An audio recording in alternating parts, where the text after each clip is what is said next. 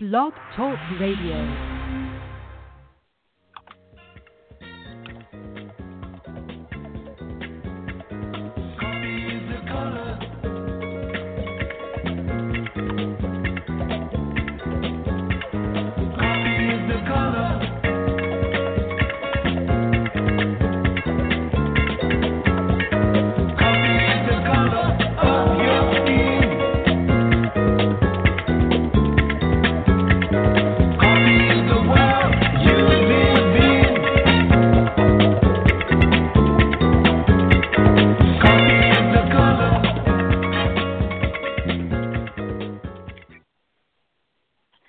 Hello, and welcome to the latest edition of Cinema Noir. This is Kimberly and Renee, and I'm joined by my co-host, Candice Frederick.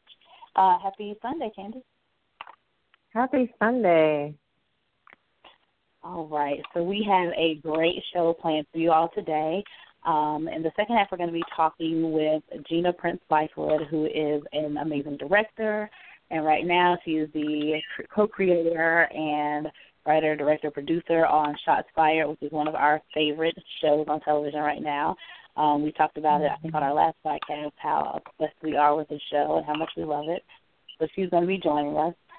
Before that, we're going to be chatting about Wonder Woman, which opens, I believe, June 2nd. There's a lot of hype surrounding this movie, and we're just going to talk about, you know, what the success or failure of this film kind of means for women in Hollywood. But to get us started, I'm going to be reviewing Everything, which is a film that opened on Friday. It is based on a young adult novel written by Nicola Yoon is her name. The film stars Amanda Stenberg, who I am obsessed with, love her. I think we first met her back when she was in The Hunger Games as Rue. And Anika Noni Rose, who is also one of my absolute faves. And it's directed by a black female director named Stella Mengi. And I think I read somewhere that this is the only studio film that will be released in 2017 that is directed by a black woman, which is kind of insane because it's 2017. But, yeah, so basically the film surrounds Amanda's character, Madeline, who is, I think she just turns 18 in the film. She has this immunodeficiency syndrome that kind of requires her to stay in the house. She's kind of like the girl in the bubble. Her mother is a doctor, so she has, kind of fashioned their house so that no germs come in, nothing can affect this girl at all. The only people that she sees are her mother, her nurse, and her nurse's daughter. So, like, her entire life is surrounded by these four people, or these three additional people. We find out in the movie that her father passed away when she was really young, so it's just her and her mother and her nurse. And then the boy next door kind of arrives, this new neighbor in town, and they communicate basically through text messaging. She first sees him through the window, and, they exchange notes and things like that. And it's a love story. Of course, she falls in love with him, and it's just her trying to navigate this first love when she's literally trapped inside her own house and unable to have any, physical contact with him. I really enjoyed the film. I wanted to read the book beforehand, but, life gets in the way, so I didn't actually get a chance to read the book. But I don't think that, took away from the story at all. For me, it didn't. Like I said, I love Amanda Stenberg. She is one of my favorite young actresses. I feel like this film could have been overly sweet and just too cutesy. It kind of lends itself to that, but it doesn't go there at all. The guy who plays the neighbor, his name is Nick Robinson. He plays a guy named Ollie, so he's kind of like this. He wears all black, this kind of brooding, moody kind of guy, kind of like the bad boy. But he has some issues that he's dealing with in his own family, which, so his time that he communicates with Madeline is kind of his escape as well. Anika Noni Rose is amazing as always. Her character is very complicated. Like I said, she's a doctor. So she understands what's going on with her daughter medically and just tries, really hard to keep her safe and keep her protected. She understands the struggles that she's going through because she is kind of quarantined, but her primary goal is to keep her daughter safe at all costs. So that kind of causes drama between her and her daughter wanting to, experience life and deciding whether or not it's worth risking it all, literally her entire life for, this relationship and this friendship with this guy. So if you get a chance, I think you should definitely check it out. Again, it's a really good film. Stella Mangi, she also directed Gene of the Joneses, which came out maybe last year, an independent film. And so this is like her first big studio film, which is awesome. Hopefully she'll get more opportunities like this to direct. So I'm excited to see where her career goes as a director as well. No, that's great. First of all, I'm really, really happy to see other Black women directors coming to the forefront. Too often we see the same names over and over, or if it's just like one or two that they'll just recycle and they'll just only kind of talk about those two directors. There is a need to really make that narrative a lot more accurate, in that there's so many Black female directors out there that definitely deserve as much platform as some others are getting. So I'm happy to see others kind of breaking through the mold. I'm not familiar with this director, but from what you said, it sounds like I need to be. So happy about that. And I also love Amandla. I love Amandla Stenberg, and happy to see her leading. I'm hoping to see her lead more films. What's interesting about, because I kept on hearing about this like over the last maybe couple months, but more aggressively over the last couple weeks, and I haven't heard like really anyone talking about it. When I say anyone, particularly in the Black community or Black media outlets, I haven't seen a whole lot of information about it or reviews or anybody kind of really hyping it up, and I didn't know where that came from. Is it because the director is a relative unknown, or I don't know what it was, but it was interesting that I wasn't really like feeling a lot of support for this movie. And like you said, it's a major studio film. So yeah, I didn't know what that was about. Did you notice that as well? Yeah, I wasn't really sure what it was about either. Like, I was tracking it just because I am such a big fan of Amandla, so I was like very excited to see when it came out and everything. But it kind of just like it kind of popped up, and I was like, oh, it's opening next weekend. It's not like I had a lot of media attention, or like you said, saw a lot of different outlets covering it. Like I did see the one article for IndieWire where they talked about, I think there are 16 films directed by women this year that will be released from major studios, and she is the only Black woman who has a film. Wow. So that was that article, but I haven't seen a whole lot about it, so I'm interested to see how well it does numbers-wise at the box office this weekend. But it's a really good film. Like I said, this could be like one of those overly sappy teenage love stories, but it never really goes in. I was okay watching it. I felt good about it. I was rooting for the characters. It wasn't too much, Even though I can be a fan of too much, but it wasn't that. And the cast good. That's good. I know that was one of my impressions of it. I was just like, oh, is this going to be kind of like a Nicholas Sparks type of thing, which is fine if you're into the Nicholas Sparks movies. And I like the idea of just a woman of color as a love interest in the leading role. So I was swayed more by that than my own is this going to be another type of sappy film? Since we're in such a dearth of films that even get attention like that, I was happy just to see it. I was happy to see the variety of narratives. I'm always talking about that. And also just as I'm talking, Trevor Anderson of the LA Times just shared his piece on on the director, his interview with the director, Stella Meggy. And so she actually got, she had earned an Independent Spirit Awards nomination. I'm not sure for which film. So she has apparently been around for a while. So glad that she's getting her shine, and also check out his interview to find out more information about her and what she has coming up. We just retweeted it in case anyone wants to check it out. Yeah.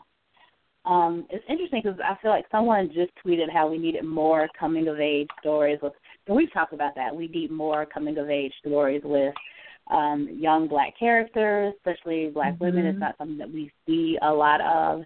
And so I think this is a good film to add to that canon because, you know, I think she turns 18 in the film. And, again, trying to navigate this being sick and wanting a life and wanting to glow out and explore when it could literally, you know, kill her, and trying to navigate what's with it and how do you want to live your life. Like, what does it mean to live your life? Is she really living her life if she's shut in this house 24/7 for the past 17 years, you know? So it's a really good film. I hope people will go out and see it and support, you know, the cast and the filmmaker. So. And the acting was good and everything. Yes, the acting was great. Amanda always delivers, and I think that the mother character is one that she's a complex character, so you could have some feelings about her sometimes in the movie, but I feel like because it's Amika, and she just brings such depth, and like you want to root for her, you want to like her, even when she does things that you're like, come on now, like, you know. So I just love the cast. Definitely love the cast. Cool. Well, moving on to our next topic, I think June 2nd, the highly anticipated Wonder Woman film opens nationwide. And I feel like we have been talking about or hearing about this film for years. Like, I feel like it's been, people have been talking about it, people are looking forward to it, people are ready for it. And anytime people hype up a film like that, I always get so nervous because it's like you're putting all of your eggs in this one basket. Like, is this going to be the film that changes X, Y, Z? So we just wanted to take a little bit of time to kind of discuss what this film, or how important this film is, and what will it mean for, you know, women in front of the film, up in film. So, Candice, I'll let you start us off with your thoughts. Yeah, I mean, you know, it's interesting. Before this movie was greenlit, everyone kept on saying, when are we getting a Wonder Woman movie? Why didn't we have that years ago? There's no real answer to that except, you know, Hollywood misogyny, Hollywood sexism. That's, you know, the general response to everything. And I do think that, you know, anytime a movie like this, and when I say that, like a movie that is led by, you know, someone from a marginalized community, whether it be a woman or whether it be a person of color, whether it be a woman of color, then it becomes, okay, what is this movie going to mean to said community and to said community's involvement in, say, Hollywood, something like that. So we talk about that stuff all the time.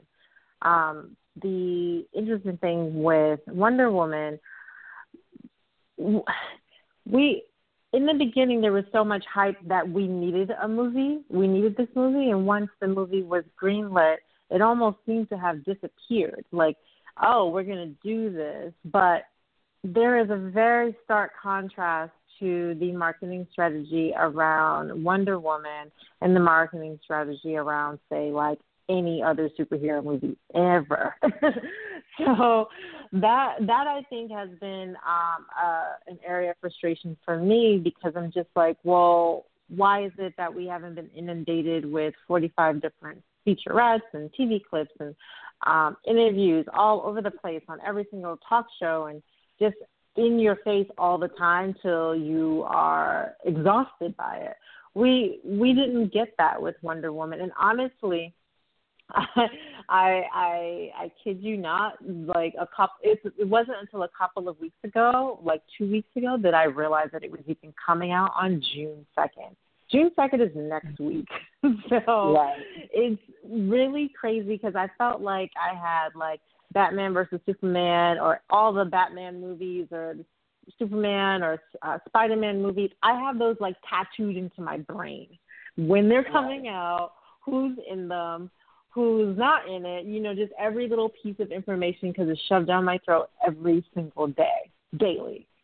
So, like, I hear about Spider-Man all the time. That movie's not coming out for a long time. Like, you know, but the fact that Wonder Woman is literally like tomorrow and we don't hear about it to the degree that we're hearing about all these other male-led franchises is problematic. And I just hope, and a lot of other people are talking about this, that I hope that because of its marketing strategy or lack thereof, that if that impacts the box office sales negatively, then I hope that they're not just going to be like, oh, see, nobody wants to watch it, you know, there's no audience for it, blah, blah, blah, because, you know, Hollywood is good for that.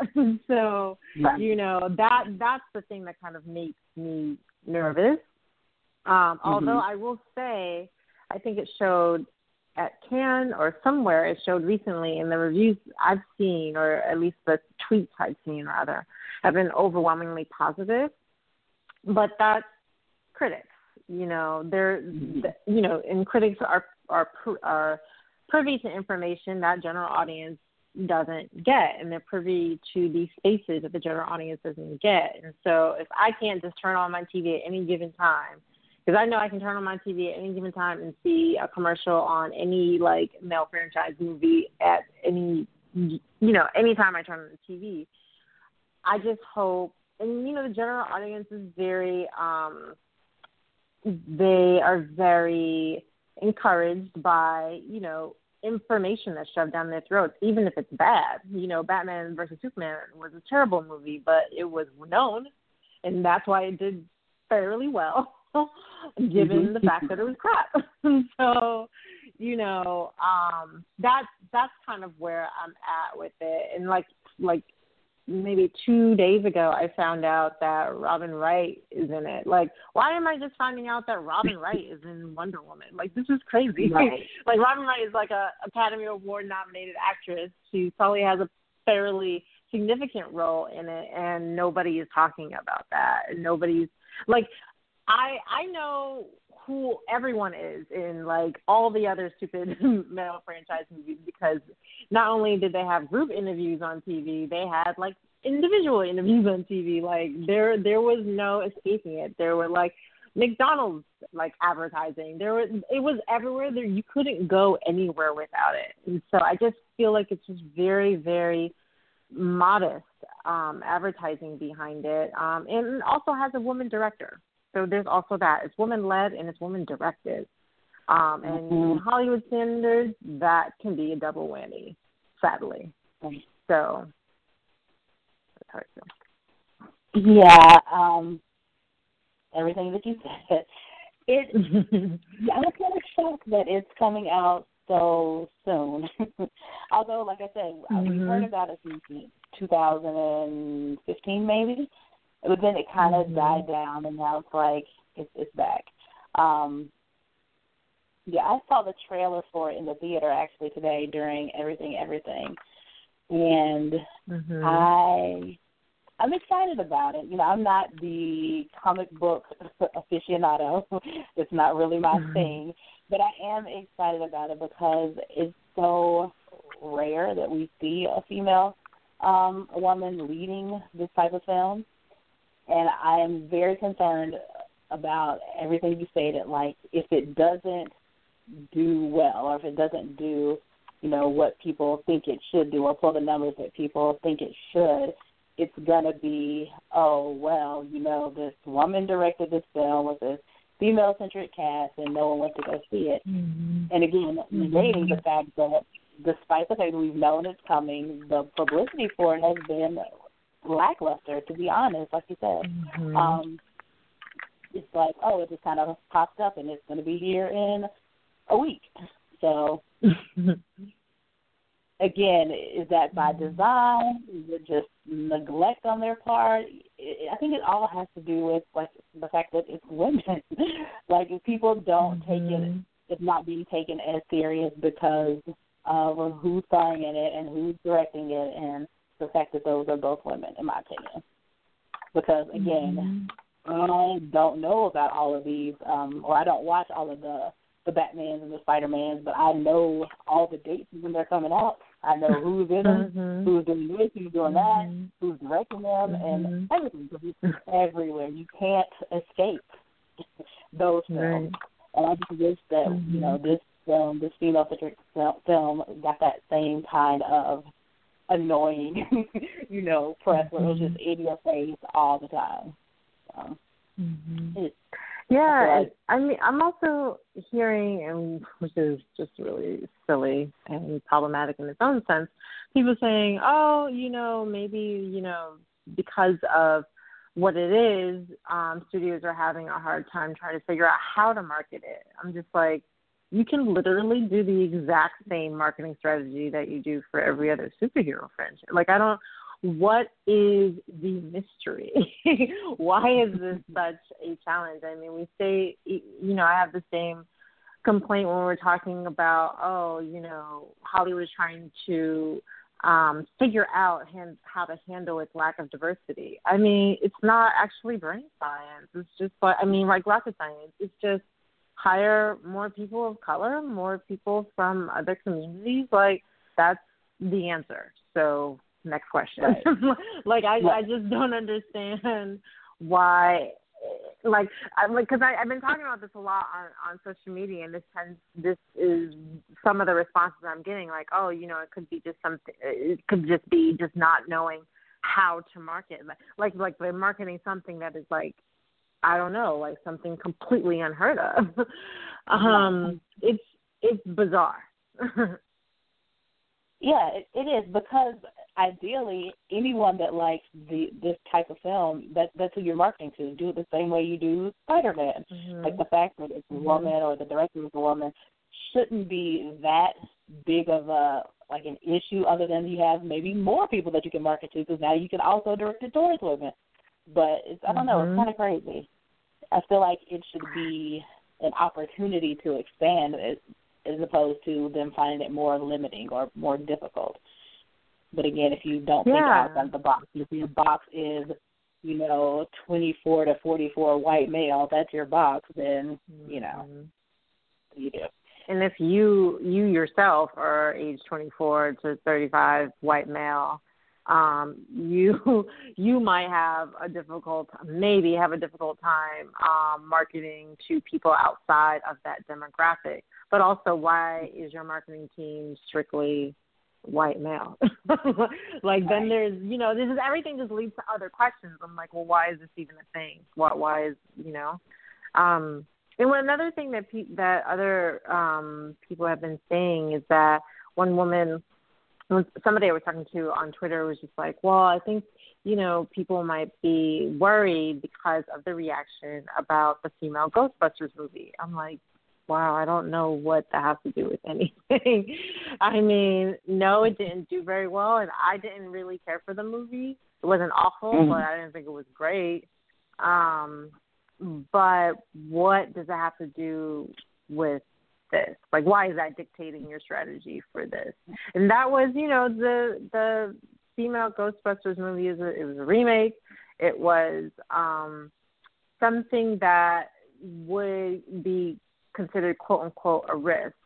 Wonder Woman seems like a no-brainer. One, it was already a request by its fans, and two, it's already an established character from years ago. So, yeah, I am perplexed. Yeah, and I think I saw on one of those morning shows that this is like the 75th anniversary of Wonder Woman as a character. Like, that, like, that's part of your angle. Like, that should be everywhere, you know? But it's crickets. Radio silence, absolutely nothing. So So I feel like they're missing a huge opportunity with that alone. Like, just the people, like the historical aspect of it. People will be lined up to see this film, or should be lined up to see this film, or excited about it. Or people should be talking about it more than they are. But again, it's a, you know, she's a girl, and that just makes it so hard, so complicated, and I just don't know what to do with it. It's insane. It's so bewildered. And the crazy thing is, it's just like the crazy thing is, it's like, you know, people might hear about it like not in the first weekend, but maybe like week 2 or 3. But you know, studios really take into consideration the first week, and so, but it has such a soft strategy, a soft marketing strategy around it that it's just like, you know, I worry about that first week sale. I mean, that first week ticket sales, because I'm just like, well, I don't think anybody knows it's coming out. I literally just found out like 3 weeks ago. I'm just like, oh, this is coming out next week. That's weird. It is. It really is. And again, I feel like it just shouldn't be that hard. Like, on a basic level, Gal Gadot is beautiful. Like, she is gorgeous. She is stunning. Like, I feel like they should be, not that they shouldn't use it, but I think they're missing out on, like, these little dudes who love these films. Like, she's hot. Like, this very basic level. Hot girl in the film. Like, why? I don't understand what's so hard about, like, what's so hard about this. I don't get it. It's mind-blowing. Yeah, I mean, even that, if they want to go the sexist route, which is something that they're very comfortable doing generally, you know, they haven't even done that. I'm just like, okay. This is actually when we could use that, and you're not even employing that. Right.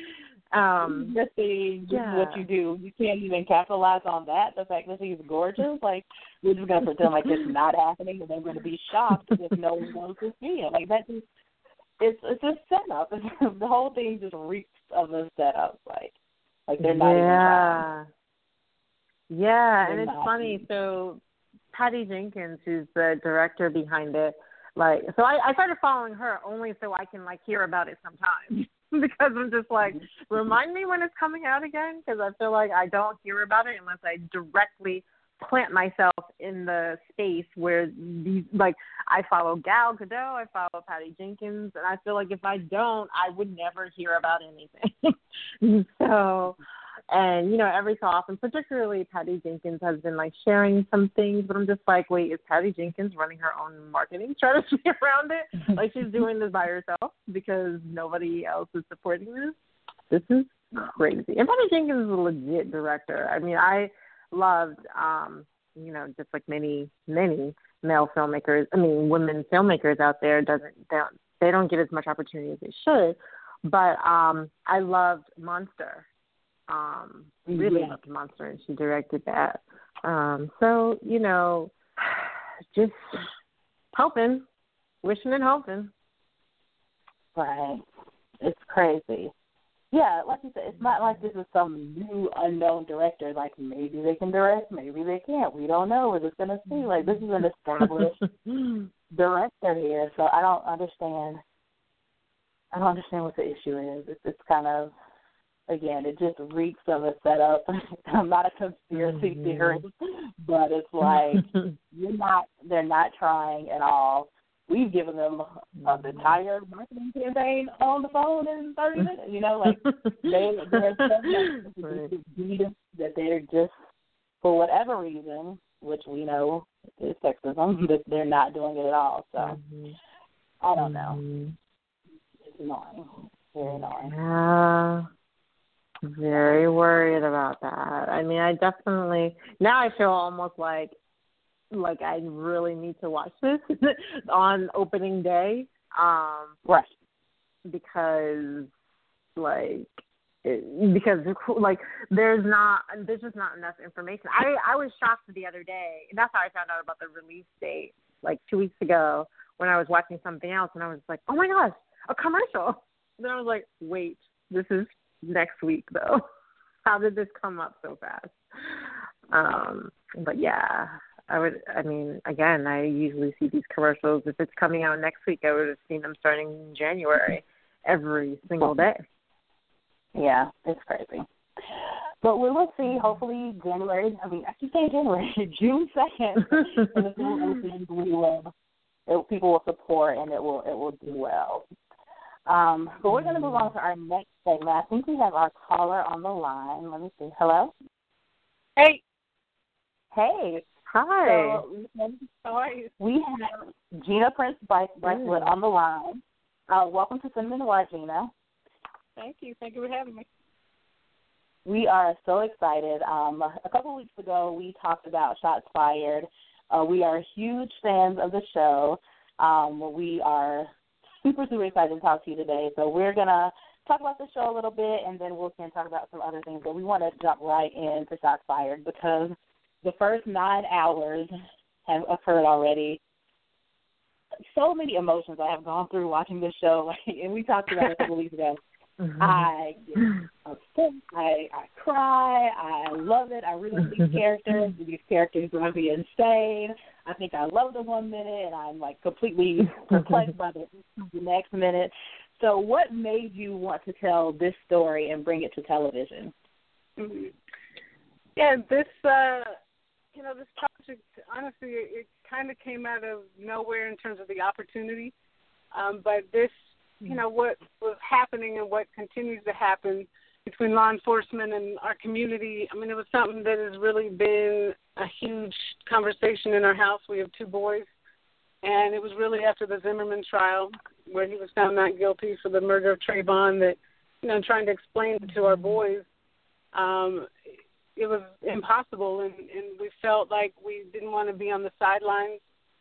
We wanted to, just have a voice, and we felt the best way for us, being artists, was to use our art. And we were thinking about doing a screenplay, really about what was going on. And then Ferguson happened, and out of the blue, Fox reached out because they wanted to do a show that was dealing with what was happening in America at that time. And for them to want to do a show like that was kind of shocking, and that I could do anything I wanted and tell the story anyway. So I came home, talked to Reg, and we just said, hey, this is an opportunity to tell the story not in 90 minutes or 2 hours, but 10 hours. And if we think of it just as a 10-hour film, we can tell the story in depth and really try and give a view from every seat in the house and really try and figure out, how we can use our art as a weapon and force some change. And so that's really how it came about. Oh, wow. So once you decided on the story or came up with a story, how did you come up with this character of Ash, who, to me, I love her some days. Some days she is like, on my nerves, like, what are you doing with your life? How did you just all research? How did you come up with Ash? Yeah, well, foremost, when we agreed to do the show, for us, when you think about these kind of shows, normally it would be, if they allow you to have one black lead, then the other lead needed to be white. And we came in saying we wanted 2 black leads, male and a female, who have 2 totally different perspectives, which I don't think is something we get to see often in television, and no one ever balked at that, which was great. So with Ash, there was a ton of research that we did, and really these 2 women in particular. One is a DOJ investigator who did basically what Ash did, where she started out young on the streets and then was plucked by the DEA to go undercover in cartels. And, the stuff that she's seen, it just changed her, and she really has a perspective that people are born bad and they have to be taught to be good. And we thought that was kind of a fascinating thing to give to a female character. And in addition, to be able to deal with what happens with women in law enforcement, that not only are you dealing with the stress that any person in law enforcement is dealing with, but then you're a female and a black female, so the sexism and racism that you've had to deal with One of the women we interviewed, she was a 20-year vet of the LAPD, and she told us the story of the entire first year on the force. She had a white partner, and he did not talk to her for an entire year in the car. Wow. He was trying to force her out. He did not want a black woman on the force. So, what that would do to someone's psyche and mentality is all stuff that we poured into acts. And sometimes we joke, it's kind of funny if, Monica from Love and Basketball, if she got divorced, went into law enforcement and, started having issues, it kind of feels like an offshoot of that kind of, tough, cool female character. That's so interesting because you mentioned Monica from Love and Basketball, which was one of your movies with Sanaa Lathan. What was it like kind of getting back into that rhythm with her working on the project? These characters are completely different, but how was it like, kind of reconnecting with her and working together on this series? Yeah, it was great. I mean, Reg and I had her in mind when we were writing, and honestly, it was that line, "I'm every guy's type." It's like, who can pull that line off? Like, who can say that and have the swagger and believe it? And, we knew what Sanaa's work ethic was. So, with Love and Basketball, that was my first film. It was her first lead. There were so many crazy emotions going into that. We were not friends during the filming because, the whole process and her getting the gig, she had never played ball before. I grew up playing ball, and I had said early on I would never cast somebody who couldn't play because I hate seeing women in film or TV and they're supposed to be athletic and they can't run or they can't punch or and certainly, can't shoot. But she trained so hard and so long that she earned the part. But it was a grueling process, and, again, we laugh about it now, but it was, it was tough on her. So it was such a different dynamic now.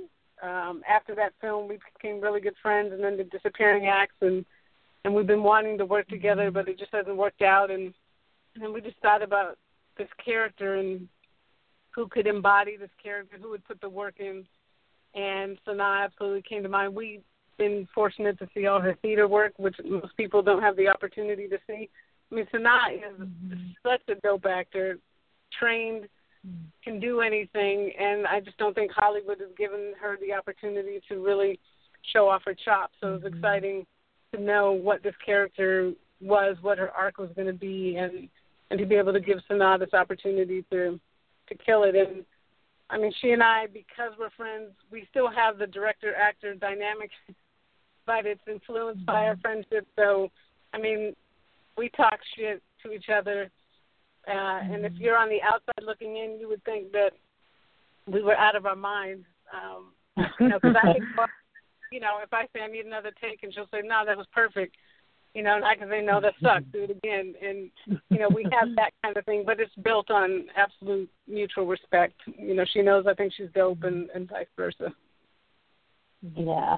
I think that kind of comes across, the mutual respect that you two have for each other, because, again, like this character, you could love her, you could hate her, but we can tell that, you're rooting for her, and the people who write for her are rooting for her, but she's just so complex that it's not black and white. We like things to be so black and white and so that we can understand them, and she is not that character. She is so complex, so all over the place, and I just love seeing it, and I'm so glad we've gotten that opportunity to kind of follow her through this 10 hours as opposed to, like you said, a 2-hour movie or a 90-minute movie. So it's really awesome. I love it so much. I'm going to talk to Candice. Oh, thank you. I'm going to let Candice ask her questions next. Hi, Gina. Hey. Thank you again for joining us.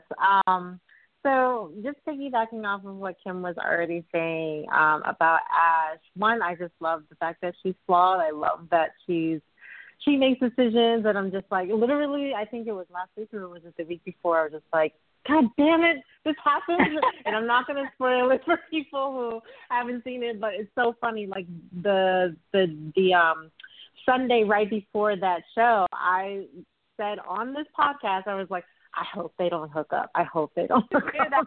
And then I was just like, oh, no. and then it happened. I was just like, oh, damn.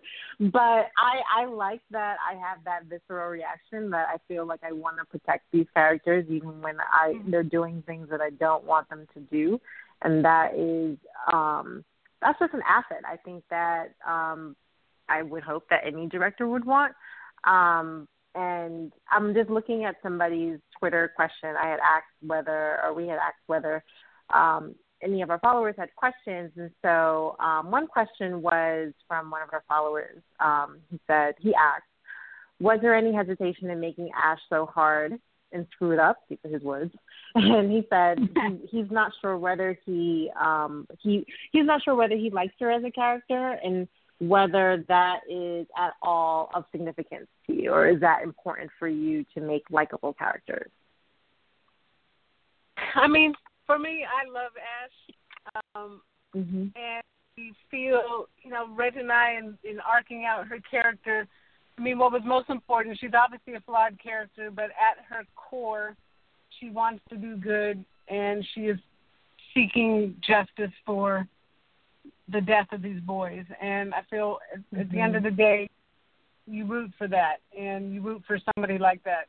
And we wanted to make sure that everything she does, it comes out of character. And she is a flawed character. She has issues. She needs help. And what we found really interesting, what we wanted was, the very beginning in the pilot, when she throws that vase, it was so fascinating to see how many people on social were cheering that and excited, and she's a badass, and you couldn't talk to my child like that. I would do the same thing. But as you go through these 9 and next week 10 hours, you understand, wow, something that seemed really cool and badass, you actually understand there's some damage and issues behind that, and to just throw a vase at somebody is not cool, and it's not the way that we should really be behaving, and that she actually needs help. And so been loving that arc and seeing most people coming along in that journey, and the fact that she uses alcohol and sex to protect herself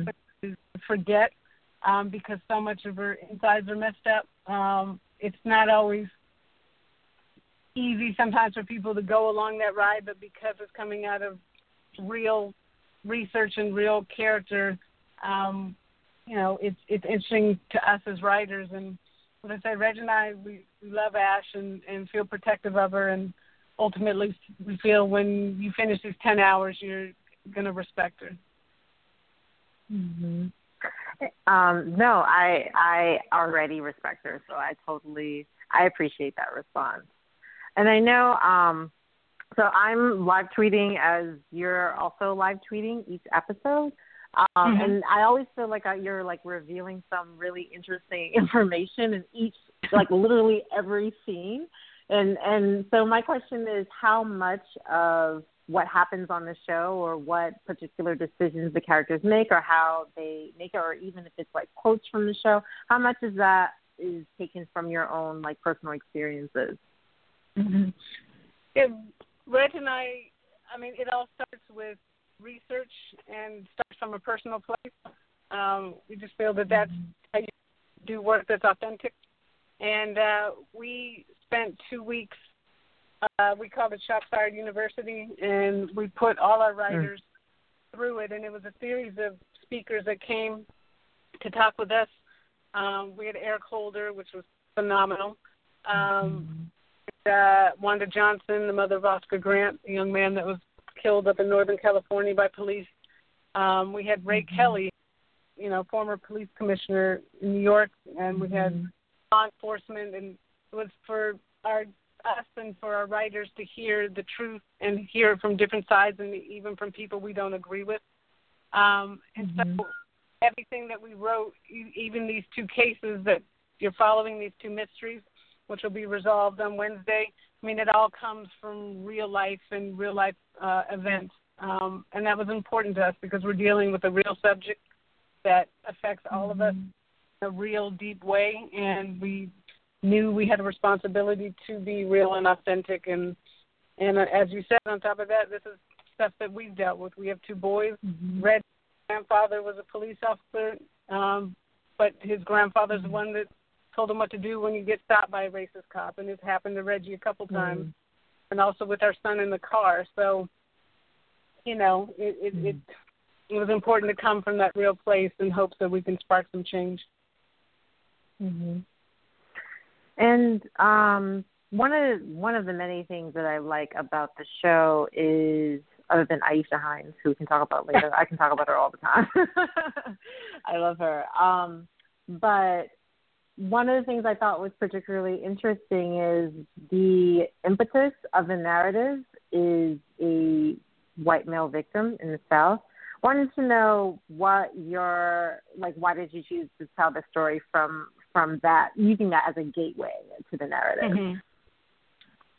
So let's say gateway is an interesting word. I mean, the show is about two kids that were murdered, one black and one white. Mm-hmm.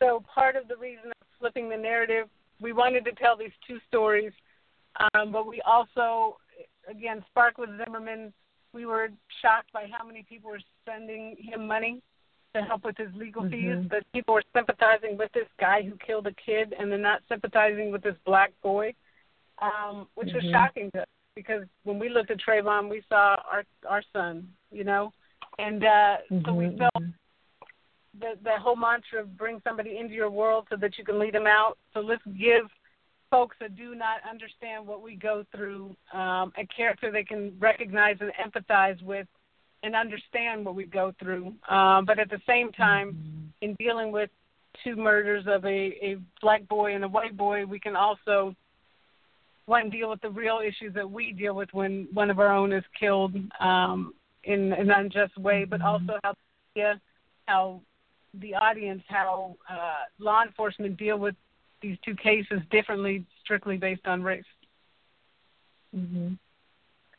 Awesome.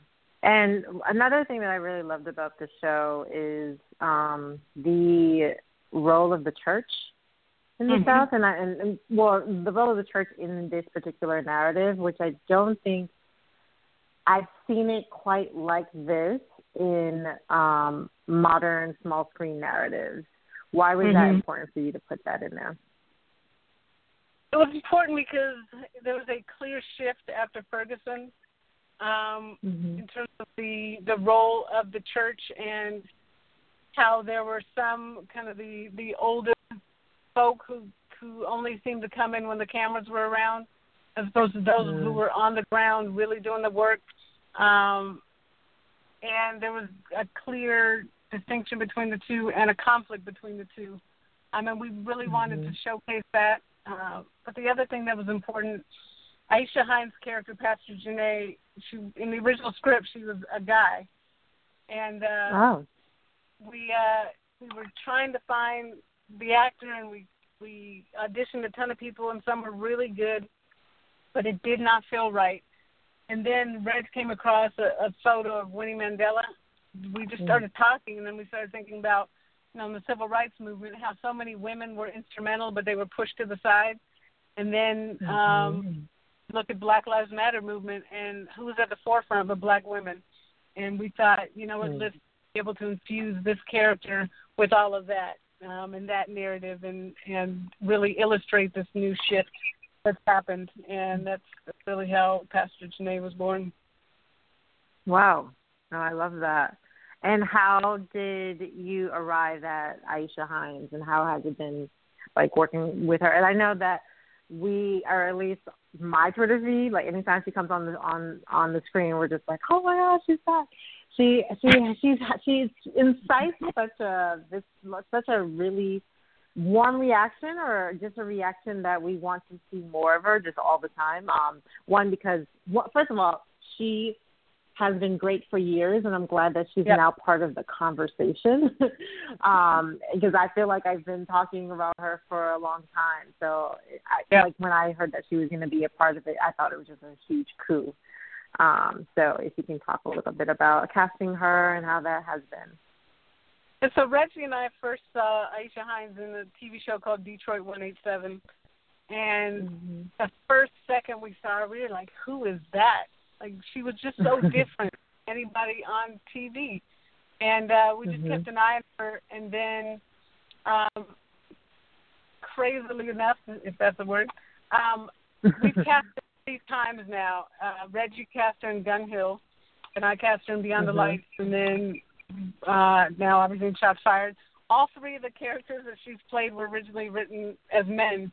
And I don't know what it is, but she has such a presence and a power and a distinction. And as you said, you just want to watch her. And when we decided to flip Pastor Janae to a female, she was the only person we wanted. And she was locked up in another show that hadn't gotten picked up yet, but she was still under contract. And we were told from the outset, you can't get her out. No, don't even try it. But, you know, as creators, if you know somebody is right in your gut, you can't let it go. And so we reached out to Aisha and, you know, look, this is the character, and it's authentic to Aisha. She was very much into the church.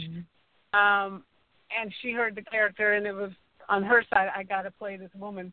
So it was both of us coming together and then really pushing Fox and her agents pushing, and it was a tremendous thing to be able to get her out of the other contract. It took months, but finally it was because the desire was so strong on both our sides to get work, and thank God, because she just embodies this character so beautifully, and we really, we let her make it her own. We took her to the location that was going to be Chosen House, and it was on her. We asked her, do you want pews? Do you want chairs? What quote should be on the wall? What pictures do you want? We let her make it her own.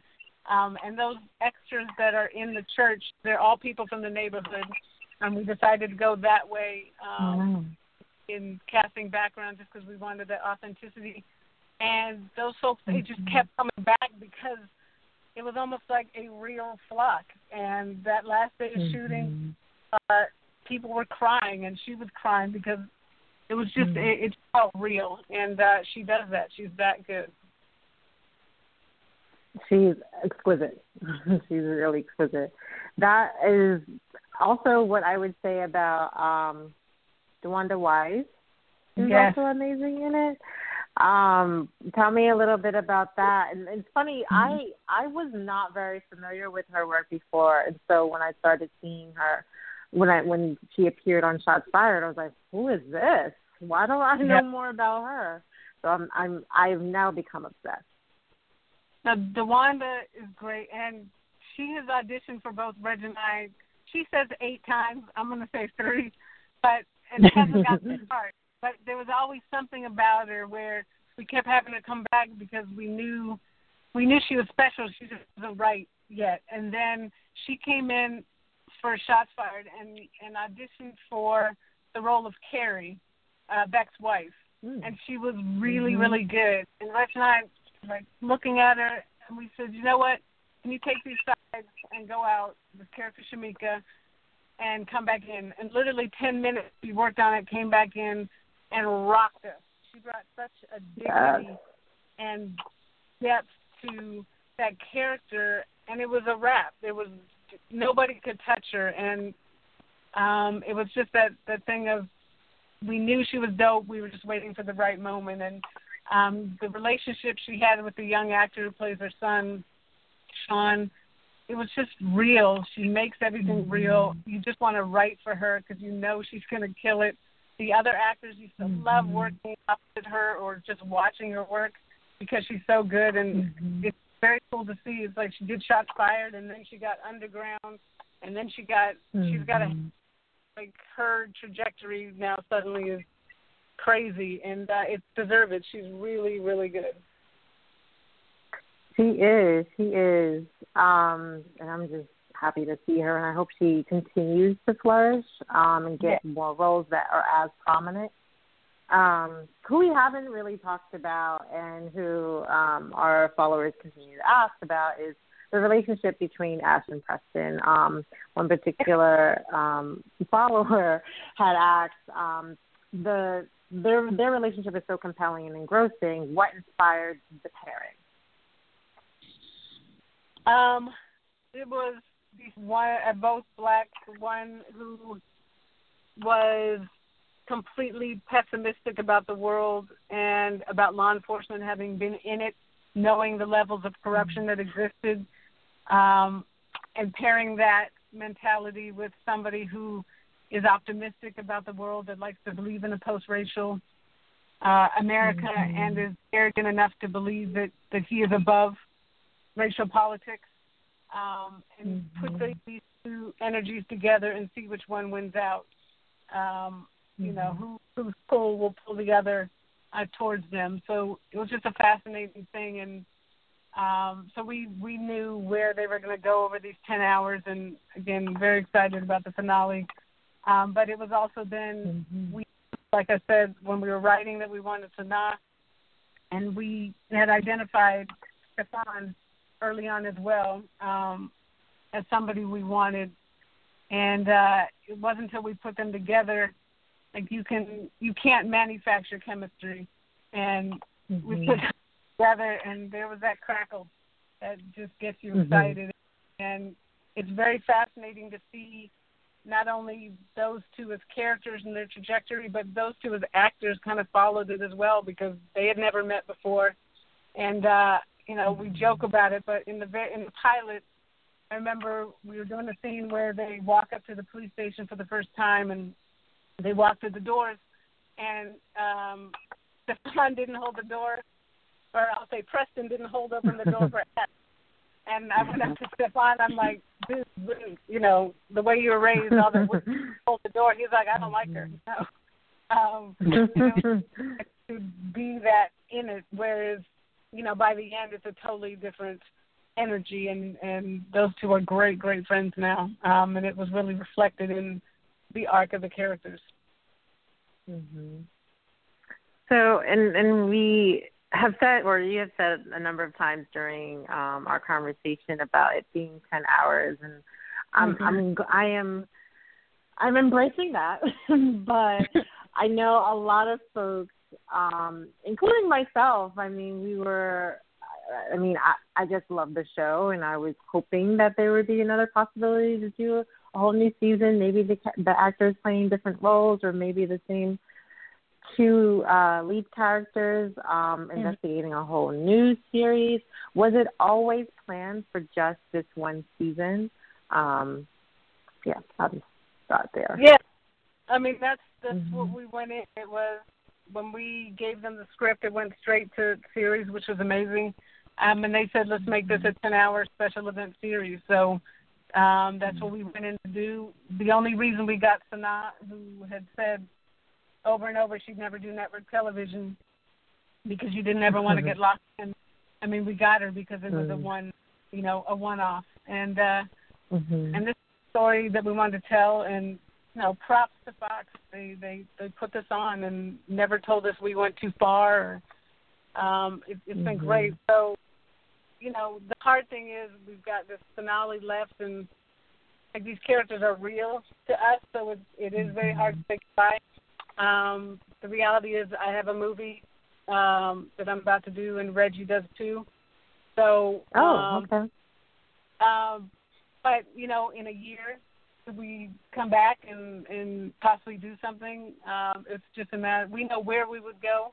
We would keep the characters, Preston and Ash, because the nature of their job is to go around the country and investigate different civil rights violations. So we would probably maintain that. And we would, you know, maybe in a year or so, maybe it's something that we would come back to do. And again, Fox has been great, and you know, we would just sit down and see if everybody wants to do it again. I would love to see it again. That's just my vote. Definitely. My final question is, if you can tell us anything about what we can expect, at least emotionally, from the finale, that would be appreciated. Well, I mean, I'll say a couple things. Foremost, what is very cool, probably, you know, more so for Reg and I, the finale lands on our 19th wedding anniversary. So, congratulations. Thank you. So it's just kind of a beautiful thing that we met on a different world, we connected and became best friends because of the shared belief in the power of art, and the fact that now, 19 years later, we're doing this together. It's just a very cool thing. We screened the finale to go in New York for a special event, and I've seen it a ton of times, but seeing it with an audience, I actually teared up. It is, it's powerful. Reggie co-wrote with Marissa Jo Serrar, and he directed it, and it is, it's so good. It's a lot, but it's important that we wanted to, one, give an ending so that an audience isn't left hanging. You do find out the answer to, really, it's 3 mysteries now. But also it was important for us that we didn't just use these 10 hours to vent, but there has to, besides the whole theme of where do we go from here, was very important to us. So, not only presenting the endings of this, but hopefully giving us as a people a bit of a roadmap of what we can do at this point. Thank you. Wow. I did a couple more questions. The music, I know all of your projects, music plays heavily into it. I still listen to the Love It Basketball soundtrack. And I know you have some original songs for this film. So for this series, so when you were creating it, did you know how influential or how significant the music would be in this story? Oh, absolutely. From jump, Reg and I hooked up with a music supervisor that we've worked with before, Jabari Ali, and spoke to him and spoke to Fox about how we wanted to use music and songs for score, which is something that we do in our films as well. It's amazing what a great song can do in terms of furthering the story or elevating a scene. And so he created a writer's room for the music and brought together 8 songwriters and singers, and they created together a lot of the original music for the show. And it's just great to be able to have that, where you can write a scene and then people at the same time are writing a song that they think will help. And so it's that, and then also it's just fun to like I heard Sad News by Swizz Beatz, that was in hour 8, and Scarface, I had happened to just hear it online. They had just snuck it out after Tamir Rice, I think, was killed. And I just heard it, and it just spoke to me emotionally, and it spoke to the show, but it hadn't been out in a big way, and so I was reaching out to Swizz and saying, hey, can we use your song? And, we were familiar with him, and he's like, I know what you're doing and what you guys are doing with the show, so yeah. And, getting songs like that where they weren't charging us a ton of money because they believed in the vision of the show, and that was really cool. Awesome. Yeah, the music is just, it's so perfect. Like you're watching the scene and you can hear the song and you're like, you can tell it was tailor-made for the scene that it goes with. It's actually kind of perfect. The last question I have, I was born and raised in North Carolina. I know you filmed the series here in North Carolina. It's such North Carolina is such a complicated state. I love where I'm from. I love my home. But it's a lot going on. And I feel like during the time you were filming this, a lot of people were boycotting the state because of the bathroom bill. And then we had the police shooting in Charlotte. So what was the experience like filming this particular show in North Carolina? Yeah, well, it's interesting because we did, once to do it, we were already shooting when that bathroom bill came through. So, if it had gone through before, then we wouldn't have been there.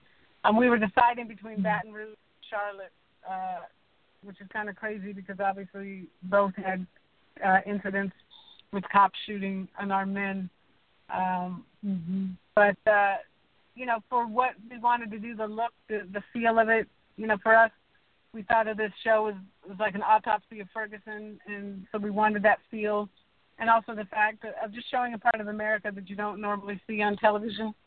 The crew was great. We had a very diverse crew, which, very important to Reg and I, that it reflects, the people in front of the camera. And Film Commission was great. got to shoot everywhere we wanted. On the flip side, it was tough. It is tough when you don't grow up that way. I was driving to work every day, passing Confederate flags just hanging everywhere, on people's houses, and flags. There was just a normalcy to it that it just sits with you. So then when you get on set and you're shooting, it seems like you have this anger in you, and you wonder, like, how do people see that every day? And not just want to go to the house and pull it off, and would have these thoughts about doing that. But then I was like, I'll probably get shot, because I'm on somebody's property. So that was the tough part of it, but it kind of fueled, again, what we were trying to say with the show. Mm-hmm. Yeah. I know a couple of people who worked with you all on the set, and so they enjoyed the experience so much. But yeah, they did. They loved it. And I was like, why didn't you people call me and bring me? But I'm not bitter. This show is just so timely and so needed, and I've been a fan of yours since Love and Basketball, and I just want to say that I appreciate you bringing the show to Fox, to the network television. It's been an amazing 9 hours. I'm sure the 10th hour is going to be amazing. Super sad that it's not, going to be continuing, but I understand that, it was a limited series, so that's awesome. And I appreciate you for calling in and talking to us. I appreciate you spending with us so much. And thank you for listening to the show. I know you reached out on Twitter and told us that you listened when we talked about it the last show, so we're super appreciative of you and your time, and thank you so much. No, I appreciate that, and I appreciate you guys. I mean, you guys are doing something that nobody else is doing. You guys clearly love film and TV, and you're talking about it from our point of view, and we need that. We need to know that there's support out there, so it's tough to get stuff made, and it's inspiring when you know that people are feeling it. So thank you. Thank you so much. All right, y'all. Bye. See you on Twitter. Bye. Bye. See you on Twitter. That was awesome. That was freaking awesome. Well,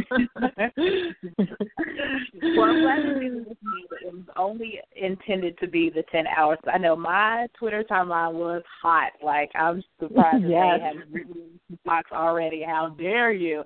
Yes, but yeah, it's so funny because people were saying that it was canceled, and I was just like, wait a damn minute, like I need to know what the conclusion of this is. What are y'all talking about? And then they were just like, oh, so now just like kind of like threw down the gauntlet. She was just like, be clear, this was only ever intended. We were not canceled. We just completed the season. So I was like, Cora, thanks for the correction. The narrative needs to be corrected across the board, because I saw shots fired and canceled come up many a time. I'm in my feelings about it, because I just feel like there's so many other things that they can possibly do, but I'm glad to hear that both, Gina and Reggie are working steadily, already got projects lined up. And yeah, so I'm happy. I'm interested to hear or see what that's going to turn out to be. And I appreciate the fact that she said that she already knows where the series would pick up if they pick it up again. Yes, that is good to know. Mm-hmm. So there's hope there. There's a little bit of hope there. Mm-hmm. You know what? I could totally deal with a spinoff with Pastor Janae too. Like, I feel like that character is her own series. I would watch it. I would live tweet it. It would be amazing. So it's just something to think about. Put it out there in the universe. See where it goes. I thought that was interesting. Even the fact that she said that she was originally supposed to be played by a guy, and even what that looks like. And we haven't, or at least that I can recall, have ever seen a show from the perspective of a Black woman pastor. And one like her, she's quite unconventional. And, most of my church, life is in the South, is in South Carolina. And I have never seen a pastor like Pastor Janae. One, all of them were men. And two, they were very, very conservative. She's like somebody else. Yeah. I think that first episode I tweeted, I want to go to Pastor Janae's church. Like, I will be there on Sunday. That's big for me. I would be there. I would totally be there. Exactly. She's great. Yeah. It's such a great cast. I know. I feel like we could talk about the cast, and we have, like, all day. Like, that could just be all that we talk about, because they are so amazing. All of them. Well, we are out of time. We went over a little bit, but it was well worth it. Again, our sincerest appreciation to Gina Prince-Bythewood for calling in and talking to us about Shots Fired. The series finale, depending on how you're looking at it, airs on Wednesday at 8 o'clock, and we will be live tweeting. So thank you all for listening. And, this is our last show for the summer. We will be doing our Twitter chats monthly in June, July, and August. But our podcast, we're taking a little bit of a break. So this is it. I think it's a perfect way to end. Like, it doesn't get any better than this. I know. It's a great way to kick off. It is. So we will, like I said, but we will just keep out on the Twitter page for when we will be doing our Twitter chats. We're still going to keep those up during the summer. So you all enjoy the rest of your week, and thank you for listening. Happy Sunday.